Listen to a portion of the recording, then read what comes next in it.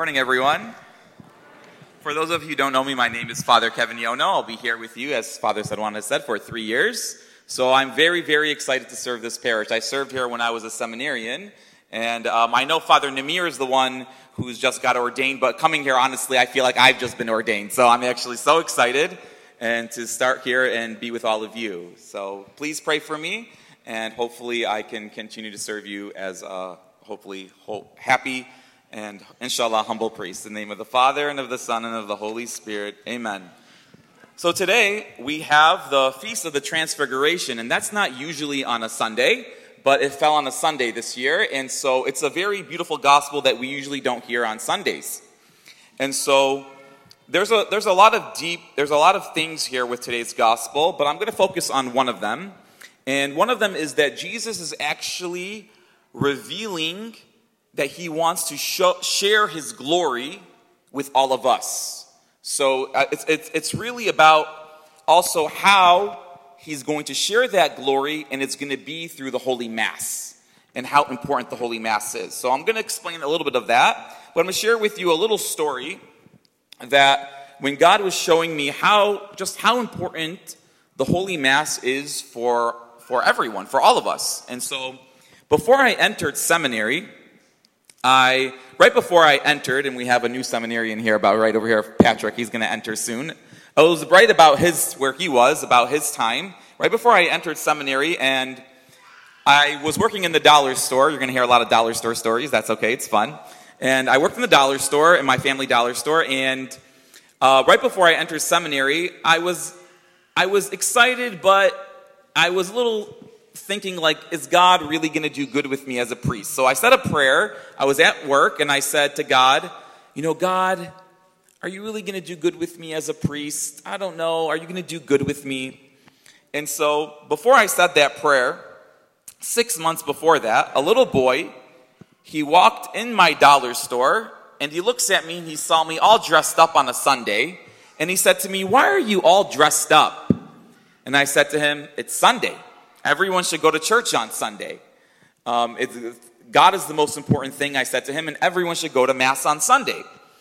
And so that little boy left, and then 6 months later, I said that prayer in my store right before I was going to enter seminary. I was like, God, are you really going to do good with me as a priest?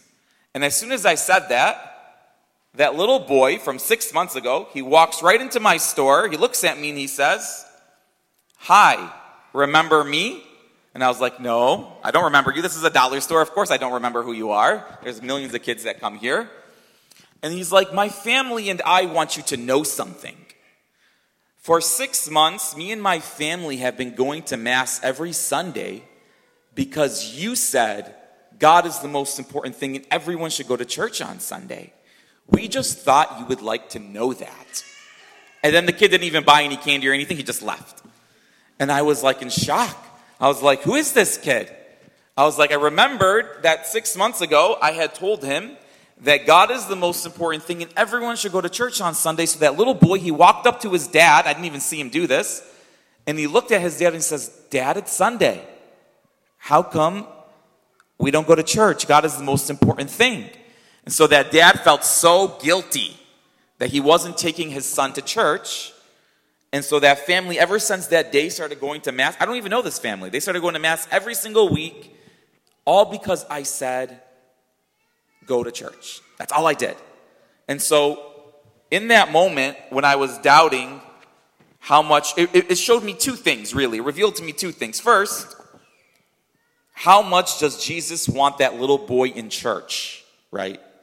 Like, we don't think about how much Jesus desires for you to be at Mass and for you to receive him in the Eucharist, how much God desires it.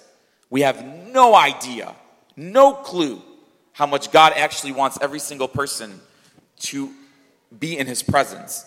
Then the other thing was, and for all of us, I used to think I need to know a lot to be able to share Jesus with people. But Jesus said to me very clearly that day, he's like, all you have to do is invite people.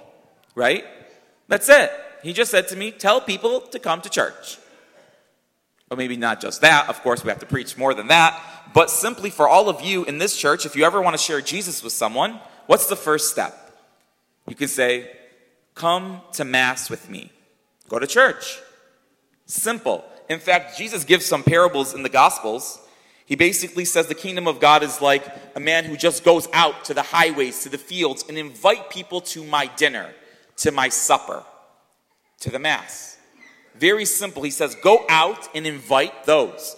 Unfortunately, today we have to invite those who are already baptized, right?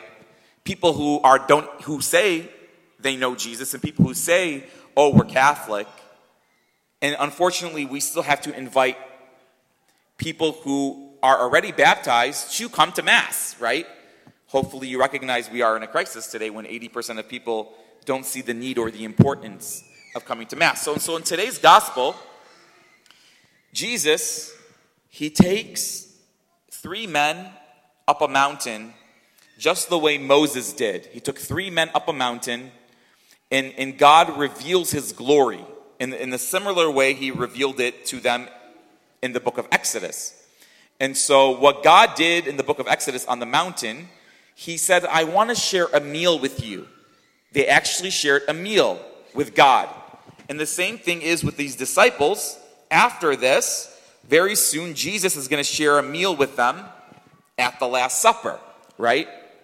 And so the Mass is considered to be like the high point of our prayer. It's the mountain of God. When you come to Mass, it is God's mountain where he shares a meal with you, right? And so what does it mean at the Transfiguration that Jesus desires to share a meal with us, right? So when you're at Mass, we are sharing a meal that makes you part of God's family, right? So when you receive the Eucharist, you are God. What God is doing, what you're saying to God, you're saying, I'm part of your family. I sit at your table and I'm eating the Eucharist, which is God. So basically what Jesus is revealing to the 3 apostles, he starts glowing, his skin begins to glow, and all of a sudden, it's like the kingdom of God is coming down to earth and they can see Jesus and his glory. And Jesus is basically saying to them, I'm not only going to show you this, but I'm going to give it to you, right? But he says, hold on. I'm strengthening you with this miracle. You know, sometimes God gives us special graces in our life because he's strengthening you for trial, right? So right after this, Peter, James, and John are going to go through immense trial and suffering, especially after Jesus rises from the dead. So he's strengthening them eventually for what they have to live. But he's basically saying to them, this glory that you see on my face, I'm going to give it to you, but not yet. You have to hold on. So one way he's going to give it to us, it's going to be through that meal. So for example, when you receive the Eucharist, you receive God, and in a sense, you become God, lowercase g, right? If you eat Jesus, and is Jesus God, correct? Right? So if Jesus is in you, he is in you, and you are in him. And he what's called, it's a big word, it's called divinization. He's actually sharing the divine life with you. So when people say like Mass is no big deal, God is actually saying to you, I'm letting you share in my divine life by eating me. That's why it says in John 6, if you eat my flesh and drink my blood, you have eternal life. He says, I give you life through my body and blood.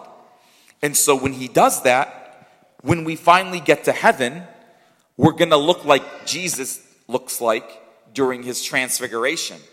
We're going to be glowing with the glory of God. We're going to be on fire. So the Mass, really, it's food for the journey home. You know, in the Old Testament, the bread they used to eat that fell from heaven was supposed to keep them alive till they got to Jerusalem. But this new bread, which is the Eucharist Jesus gives us, is supposed to lead us to heaven. But when we walk away from the Eucharist, it's almost like we're saying to God, we're walking away from heaven. And that's how important this Mass is. So just always think about that. and even if the homily is boring sometimes, and sometimes we can be half asleep at Mass, that's okay. Why? Because you are still at Mass and you're receiving God, right? That's the main thing. Hopefully we understand that by now. We're receiving God. And so never lose that and keep that. And I want to challenge all of you today. In a long time. Right? We have a lot of relatives that haven't gone to church. We're not trying to we're not judging them. We're not picking on them.